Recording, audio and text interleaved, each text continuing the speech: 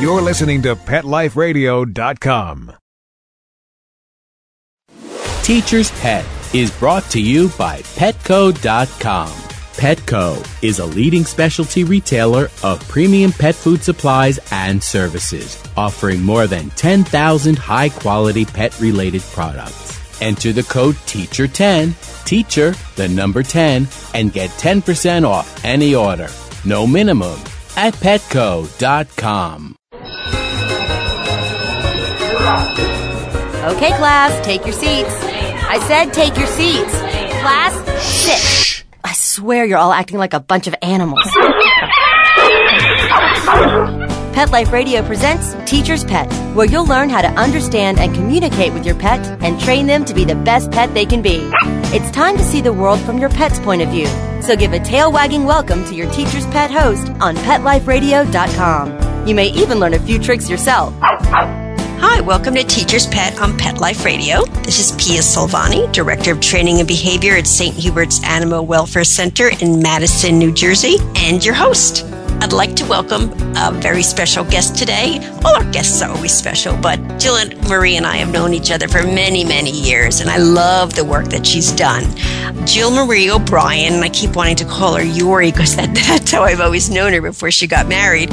She's been working and training dogs since 1987, and 14 of those years were spent as Director of Animal Behavior and Training at the SPCA LA. It's a mouthful. The agency's first since its inception in 1877. And Jill Marie's tenure working in the shelter environment has given her a very unique insight into how successful dog-human relationships are developed and sustained. And recently, what we're going to talk to her about today, her new endeavor, which I absolutely love, is something brand new, and it's called Canine Nose Work. And as we know, dogs have an amazing sense of smell and a natural desire to hunt. So the sport of canine nose work is really designed to develop your dog's natural scenting abilities by using their desire to hunt and their love of toys, food, and exercise. So it's really a great way for your dog to have fun, build confidence, and burn lots of mental and physical energy. So don't go away, because we're going to chat with Jill Marie about this very interesting new sport, which I think you will absolutely love to hear about. So we're going to take a short break to hear from our sponsors. We'll be right back. Okay, class, grab your tuna flakes, biscuits, and bones. Teacher's Pet will be back in 2 shakes of a tail, right after recess. Hey, boy, how you doing? What am I doing? I'm creating your own life book. It's a website that's just for you. Remember that picture I took of you pulling off Lisa's bathing suit? Yeah, I know, me too. I'm putting that awesome picture on your life book page. We'll see what comments we get. And that great video we took of you standing on the table with your head inside the turkey? That's definitely going on there. No, it's easy. It only took me 2 minutes to set up your page. I chose a great theme, and I can connect with millions of other pet parents. I can also create a memorial life book. No, not for Grandma, but we can make one for Fluffy, remember her? And we can even put links to our favorite pet charity, and friends can make donations. People can create their own life book for their pets by going to PetLifeRadio.LivingYearsPets.com, or they can sign up on the Pet Life Radio homepage. Where's Lisa? She's outside by the pool. Hey, come back here! Create your own life book for your pet. PetLifeRadio.LivingYearsPets.com.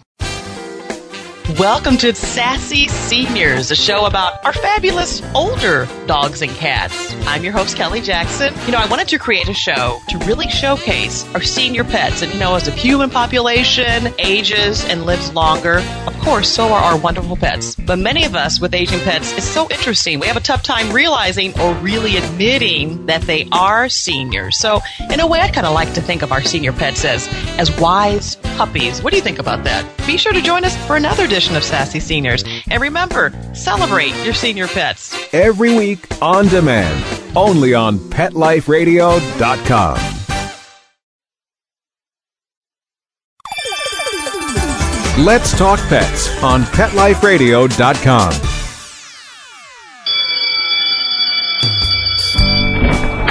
Okay, class, hang up your collars and leashes. Teacher's Pet is back in session. Now park yourselves on the floor. I said park, not bark. Ugh. Okay, Teacher's Pet. Pay attention. There may be a quiz later. Welcome back. This is Pia Silvani, host of Teacher's Pet on Pet Life Radio. And today I'd like to welcome today's special guest, Jill Marie O'Brien, who's going to be talking to us about canine nose work. Hi, Jill Marie. Hi, Pia. It's great to talk to you. Yeah, same here. How is the weather out in sunny California? Well, it is abnormally cool this week and lovely, so we are enjoying it very, very much right now. Well, good for you. And we're abnormally warm, and we're in desperate need for rain, so I wish I was there. That's what I've heard. It's been very warm back east. Oh, brutal. Talk to us a little bit about Canine Noseworks and what it's about and how it got started. Well, it's a sport or an activity that is somewhat based on the concepts of detection-style training, or nose work, as it's often called. And it started probably, 2006 would be when things kind of got going. The sport aspect of it probably kicked off more in 2007 towards 2008. And it really was sort of a meeting of minds between myself and the two other co-founders, Ron Gaunt and Amy Hero. We trained together, and we trained our detection dogs and worked quite a bit with Ron, who's done sort of fun nose work type classes in the past. And we kind of put our heads together, and we saw how much our dogs, our personal dogs, just love doing the work. I mean, when you see the dogs do it, you're just always so amazed. And with my shelter background and seeing so many, dogs come in with broken relationships and dealing with as many pet owners and pet dog relationships that I have over the years, and Amy's years of experience working in the same field as I, as with companion dogs, and working with me at the shelter as well. And Ron's 40 years. I mean, Ron was born dogs. I think he talked dog probably before he actually talked human. He's just one of those kind of natural, great dog guys. Right. And, and I felt very lucky to have an opportunity to work with Ron with doing the detection and training my dogs. So, Ron had been doing something very similar, just more loosely sort of relaxed kind of a class, and we started putting our heads together and putting together kind of a class concept. And, of course, being at the shelter, my goal was always to bring great stuff for the shelter environment as well. So it sort of started from there with people just coming and having a good time with their dogs, taking some of the stuff that Ron had done before and what Amy and I had done before in other venues, kind of just putting it together. And from there, people just latched onto it. When people actually got to see their dogs just work in such a natural way, it was probably one of the most amazing things that I had seen in all my years of dog training, the way that companion dog owners, along with sport dog people, sort of just really latched onto it. It was quite amazing. And then, of course, we had the agility folks that got involved, and you get that competitive edge in there, and they really started pushing us to keep moving forward and keep adding challenges. And that's sort of how it just kind of grew over the last few years. And before you know it, it's sort of where it is right now. Very cool. Amazing. A really amazing 4 years. Good for you. Yeah, I know it's growing in leaps and bounds, and we'll talk a little bit more about that, how people can get involved. But I recall you saying at one point that it can build the confidence of a shy dog. How does it do that? Well, I mean, I know there's a lot of scientific reasons why when dogs do, scent work and start relying on that strong ability that they have. The actual, anatomy of the brain is probably above my pay grade to describe here, but there's been a lot of, the dog's sense of smell is their strongest sense, and it's key to so many other elements of their life, and they explore their entire world that way. And what we've found is, especially with some of the dogs that I've seen in the shelter, and a lot of the dogs that have come to class that have issues with shyness or confidence issues or some environmental sensitivities, is once they start keying into that gift that they have, and it's a gift we'll never truly understand, all of the other stuff that seems to concern them kind of fades away, and they're keying much more into a very, and as Ron likes to talk about, is the dog's, it's a survivor game. It's like keying back into that much more primal state, what the dog would normally be doing for itself. If they weren't having everything, you know, their food wasn't handed to them, you know, twice a day on a specific time in a silver bowl.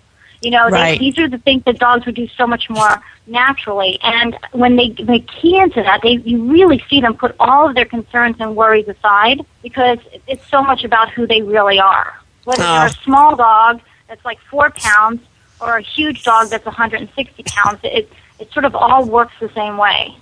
Very cool. Very cool. Tell the audience basically what the primary goal is, you know, for the first level for this new fun game. Well, really, I mean, for Ron, Amy, and myself, our primary goal is to allow the dogs to have a good time and to really show, you know, their human counterpart what their dogs are really capable of. I think sometimes as human beings, we're so detached from what the natural world is of animals that we sometimes forget what they are truly capable of and how amazing they are.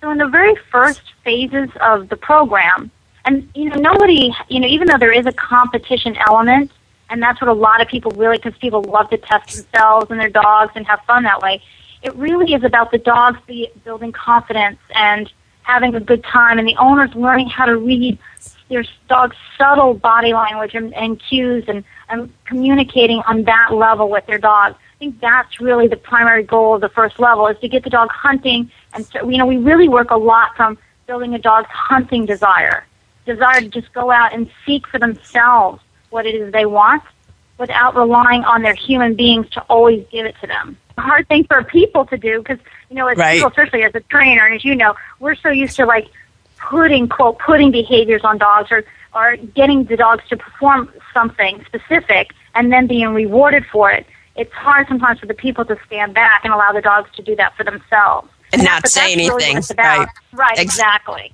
And you use simple pieces of equipment like cardboard boxes, right? Yeah, I mean, it's a simple game, and I know, you know, it was great. We got to see you at one of our workshops that we did recently. I mean, it's a simple game. Unlike agility, where, you know, you're hauling hundreds of pounds of equipment out, you know, you just basically need, you know, containers, something the dog really loves, not just likes, but, you know, it really needs to be something the dog loves and is willing to work for and hunt for, and that's pretty much it. And you can start anywhere. You can start, you know, a lot of people just start in their living room and they come to a class or go to a workshop or get together with some friends. I mean, it's really very basic. Right. And is it for all dogs of all ages, and if not, are there any exceptions or restrictions, and why? I think the only restriction would be if a dog didn't have a nose. I mean, I can't, you know, seriously. I mean, obviously, if the dog had some kind of a mental condition that inhibited their ability to smell. But we've had dogs the reality is that dogs would not survive the first 24 hours of life if they did not have an amazing sense of smell. So nose work is the very first thing that a dog does the moment it's born. Because they basically scent their way to their first, you know, opportunity to eat. You know, mom might nudge them along, but I mean, really, they're all about their nose when they're first born. They're blind and deaf. So the only thing they have is, you know, the touch of their mom and their nose.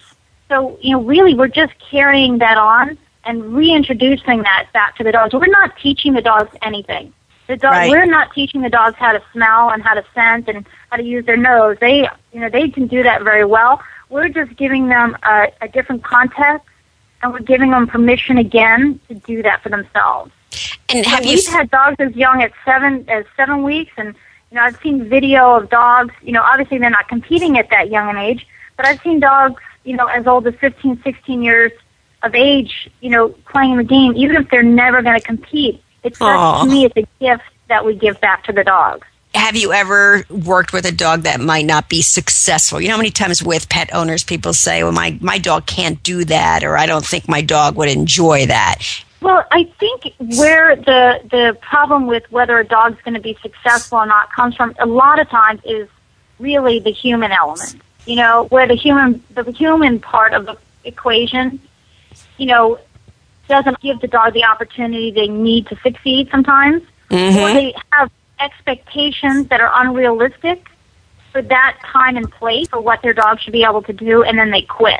Okay. So that happens, I think, in so many different elements of dog training. Absolutely. And there may be dogs that are not going to be, comfortable competing, but we've seen dogs that are literally were not barely functional out in any environment other than their home environment, be able to at least come and do some basic things in a class. And for that dog, that is great success. Now, whether the dog can compete is a whole other thing and may take more time. So it really, really are no limits. It's just, how much patience and time an individual can, give to that situation.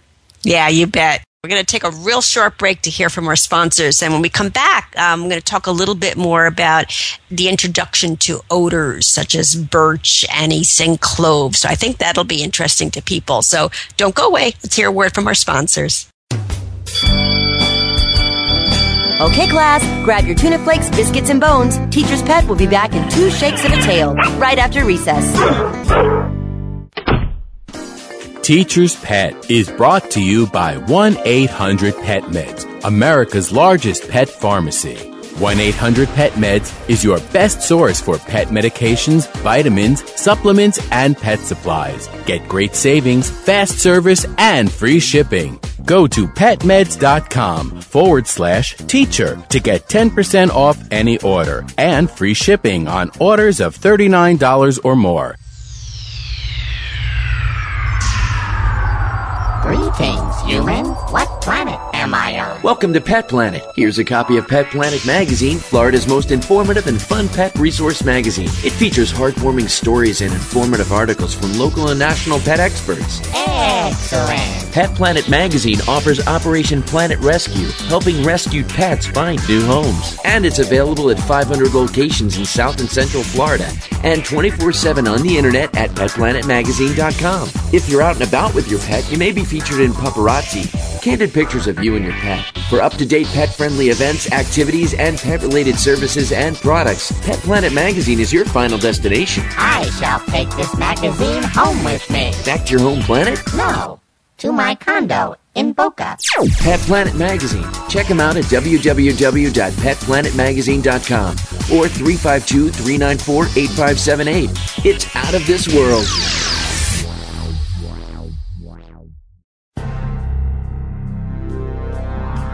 Ladies and gentlemen, Pet Life Radio proudly presents DSPN, the Dog Sports and Performance Network. Get ready to unleash the dog sports enthusiast in all of us, from speed joring and mushing to racing, agility, and competition. This is the place to learn all about the dog sports and activities that you can do with your furry best friend and canine competitor. So get ready for game time. DSPN with your host, Lori Williams, every week on demand. Only on PetLifeRadio.com.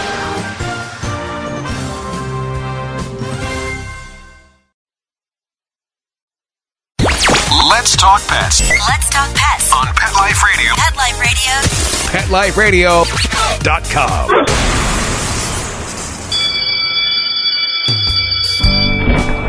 Okay, class, hang up your collars and leashes. Teacher's Pet is back in session. Now park yourselves on the floor. I said park, not bark. Oh. Okay, Teacher's Pet. Pay attention. There may be a quiz later. Welcome back to Teacher's Pet on Pet Life Radio. This is Pia Silvani, your host, and joining us today is Jill Marie O'Brien, talking to us about Canine Noseworks. Jill Marie, tell us a little bit, because I found this interesting, a little bit more about the introduction to odor and what that means. Well, going back to what I had talked about a little earlier in the conversation, when the things were sort of developing and we were kind of being encouraged by so many of the more competitive elements of our students to keep growing. So many of them wanted to know, what is it that, detection dogs do, and how do you teach dogs to do certain things? And, and the other thing, too, is when you want to have trials, it's very hard to have an even playing ground, sort of. If one person's, searching for a big orange, octopus toy, and the other person is, searching for salmon, you can't really create a sort of a fair playground for everybody that way. So by introducing odor, we were able to make it a very clear-cut sort of competition thing for those that really are interested in that. Because it's much easier to hide something very small that's scented with a target odor. And that's kind of was the motivation. And Amy had done some training up north with another trainer who was doing a big instructor's course, and she had gone up to sort of talk to them about, doing search training and nose work and all that stuff, sort of a general sense, and started experimenting with using different odors. And that's kind of how it all progressed. And then, we looked for things that were, and Amy did a lot of research looking for things that were easy to get, not too expensive, but not so common that, a dog might come across it in everyday cooking or in different fragrances. So there's a lot of information on the website at nacsw.net and at canineNosework.com. I believe there's some information there on a lot of the oils and odor kits, but that's sort of how it all started. And it sort of makes it much easier to compare two dogs if they're searching for that one thing and then getting rewarded after the fact. And that's kind of how the whole odor introduction kind of came about. And we know that people are so gung-ho to get to odor that they sometimes forget the most important part is allowing the dog to build the search and the game and the fun.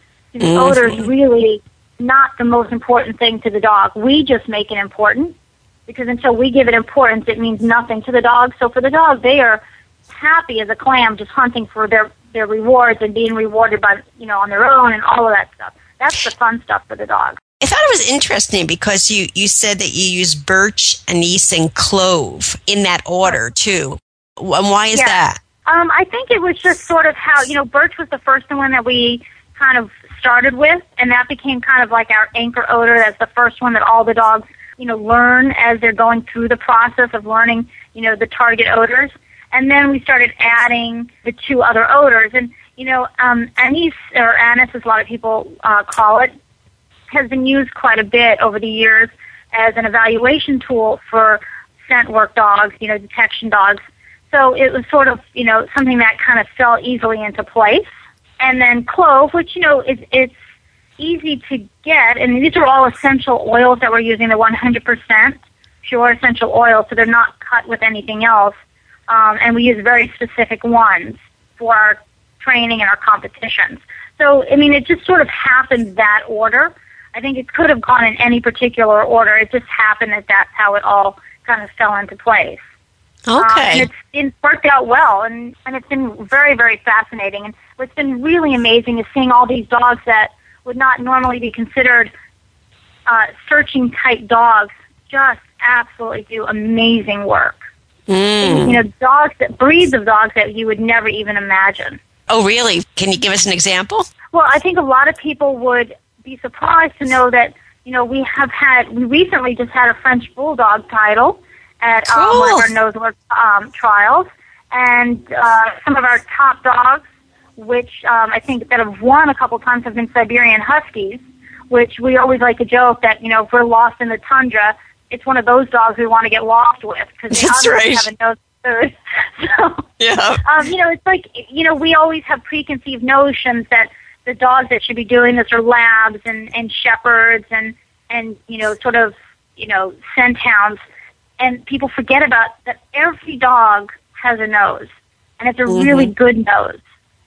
Whether they have a flat face or a pointy nose, it's still, I've worked with some great, like the French Bulldogs just crack me up. Yeah. I've seen some amazing pugs, too. So it's just, we had Salukis, and we have Whippets, and we have Poodles, and it's just really great. I love it. And being a person that's worked in the shelter, just seeing so many, not only purebred dogs, but it's open to mixed breeds, of any mix. So that just is so wonderful. Yeah, speaking of the shelter, too, because this is a program that we plan on starting at our shelter at St. Hubert's. Talk to me a little bit about what you did with the shelter dogs in Los Angeles. Well, prior to leaving SPCA LA, I was sort of, when you see something that shows such great promise, especially when you have a lot of folks coming to classes, and we've had dogs all over the place, all over the West, the Western United States, and now the Eastern. We're visiting the Eastern United States, that have a variety of challenges, some of them that have gone through. A lot of them have been shelter dogs. And, you see how great they're doing, and you look at the dogs in the shelter, and one of the key elements of the shelter is how do we enrich these dogs' lives that are kept in cages all day? We're short on volunteers. Sometimes space is a limitation. Not everybody has acres of land to take dogs to run on. What can we do for the dogs? And, what a great thing to do for a dog in the shelter, but to allow them to express such a natural part of their lives in a way that's so self-rewarding. It can get volunteers involved. It's so much fun when they start getting into it. And I've worked with dogs with a lot of control and impulse control issues, and I've seen great, success, teaching the dogs to really learn to reel it in when they figure out that they can do this for themselves, and they don't have to, harass the people in the room for rewards, that those rewards are out there waiting for them. And it's just been, I loved doing it in the shelter. It was just great to see some of the dogs really just shine, and dogs that volunteers didn't even want to work with or take out of the kennels become manageable because they had an outlet for all of that pent-up energy. Right. Not just running around, but actually focused, controlled, pointed exercise that the dogs could do. That it was not just physical, but it was mental as well. Yeah, definitely. And you can see that, anytime they're using their noses. My dogs love if we throw even just a ball out into, the wheat field or the cornfield. There's nothing greater for them is to just be searching for that ball. Those tails are going, and they're tired. They are really tired when they're done. It's the greatest thing when people tell me, oh, my God, I could run my dog 12 miles and the dog still has energy. They do 10 minutes of nose work and the dog sleeps for 2 hours. I'm like, that's the gift for the people. Yes, nose work is the gift to the dogs, but that's the gift for the people is that, when you have those dogs that are insatiable about needing exercise to be able to wear them out in such a great way, especially with our busy lives, to find creative ways to do that is such a blessing sometimes. Right. And when you think about it, too, we've had this 2 weeks of unbelievable heat, where it's been 100 degrees or dogs have not been out and they haven't been exercised. So this can be a great indoor sport for them as well. Yeah, in this kind of weather or even in the wintertime, when it's to the point where you can't actually get out your front door, especially back east, something that we don't, benefit as much here, which are these great basements. I do, a lot of my friends back east have these amazing basements that are like little dog training rooms or spaces to train and garages. It gives you something to do during those times when you really cannot have access to the outdoors. Yes. And, it's something that can go with you. I always tell, a lot of my students in my nose work class that, every time you travel, every new hotel room is a new search space. Before True. you move into that hotel room, you can go in there and set up a little search, tire the dog out, and then you have a few minutes to get unpacked and do what you need to do, especially if they've been cooped up for an hour. So everywhere you go in life is a potential search area. That's how I always look at it. That's good. I see from your website that you've got lots of classes in California. Boo-hoo.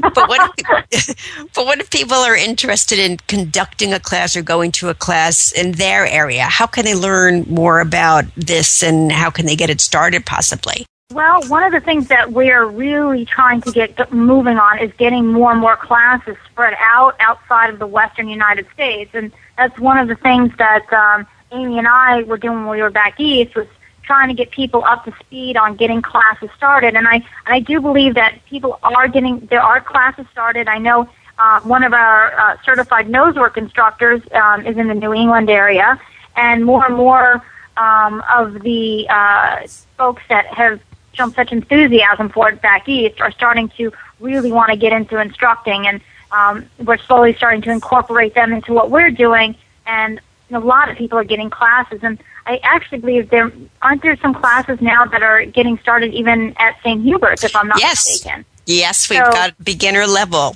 How can a trainer get certified? Well, the instructor certification, we're going through some curriculum updates right now to incorporate all of the people now from the East Coast. Everything was so built around initially what we were doing here on the West Coast. The best thing to do, the very first thing we tell anybody to do, really, is try and get to an introduction to nosework workshop. So, you can obviously get an idea of what the philosophy and the concepts are behind what we're doing, and then to start practice groups or if you've got if class is going, you get classes started just so you can get an idea and a feel for it, because it's sort of like a catch-22. It's hard to learn advanced concepts unless you have some basic class time in and a lot of dog observation. Really, I can't emphasize more how important it is to watch lots and lots of dogs do nose work. That's where a lot of the learning comes, and those are the folks that actually do that and are proactive in getting classes or working with folks in practice groups and getting a lot of observations are usually the ones that end up coming up and becoming part of the instructor certification. Great. Yeah, I think that's important for trainers out there who are looking to do something new and add a new sport or a new class to their curriculum so we can really spread this around all over the country.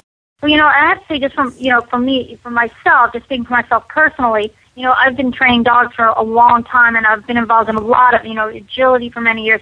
And I have to say, from just a trainer's perspective and dealing with a lot of my, pet dog clients or companion dog clients, it's been one of the most rewarding things that I've been involved in.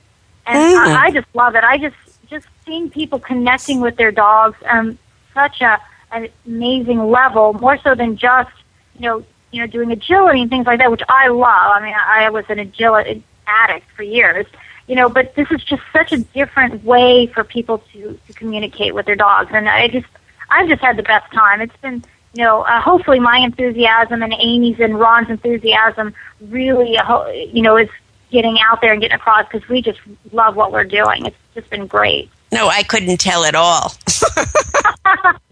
I know. I'm so reserved, aren't I? Yeah, right. Oh gosh, I just forgot my very last question. Just blew right out of my head there when I was thinking about it. Is there going to be a book coming out? I know that we've all talked about, and I have to say Amy's been amazing. She's been, just keeping such diligent information and compiling stuff that we've all sort of been learning as we go. I'm sure something, is going to be in the works at some point. But right now, our biggest goal is to really get things going outside of, the Western United States, where we're sort of based out of right now, and get things going. And I have to say that the folks in New England and in the Mid-Atlantic states have been just gung-ho. And I know Ron and Amy had been down into Georgia and are heading to the Midwest soon. And then, we're going down into Florida. So hopefully, once that gets going, then there will be more stuff coming in the future, I am sure. Great. Yeah, we can only do so much. That's the problem. Yeah, I know. It's like there's just not enough hours in the day. Sometimes. Well, I highly encourage anyone, if you see it, maybe go to the websites. Again, Jo Marie, what is the website that they need to go to? The one for the sport and the competition end of it is you can either go to www.nationalassociationofcaninescentwork.com or nacsw.net.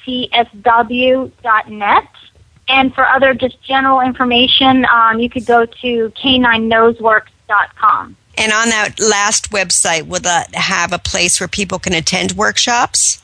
There is a listing on that website. I believe it says like national workshops, and it'll list different locations where workshops are being hosted throughout the country. Great, excellent. I just pulled up the website now, yes, and it says workshops nationwide, and it has a schedule. Good. Yeah, and if somebody wants information on how to host a workshop, they can. There's a link to an email, and we'd be more than happy to send them information on how to do that. Terrific. Well, Jo Marie, unfortunately, we're out of time. I really want to thank you for joining us today and talking about it. I know we could talk about it so much more. Half hour is really never enough. But I think you're doing terrific work, as always, and everything that you do, whether it be at the shelter level or even now with this exciting new sport. You're doing a great job out there in California. Oh, it's my pleasure, and it's been so great speaking to you again, Pia, as always. Oh, great. Well, stand by next week. We're going to do some interesting things on training, so make sure you check each and every week for something brand new. I'd like to give a special thanks to our producers for making the show happen. Also, if you have any questions, comments, or ideas for the show, please don't forget to email me at pia@petliferadio.com. So, until next time, this is Pia signing off. I want to thank you. I want to thank Jill Marie and thank those who support us at Pet Life Radio. Bye-bye. School's in session on Pet Life Radio with Teacher's Pet. Learn how to communicate with your pet, train your pet, and see the world from your pet's point of view. You may even learn a few tricks yourself. Teacher's Pet, only on PetLifeRadio.com.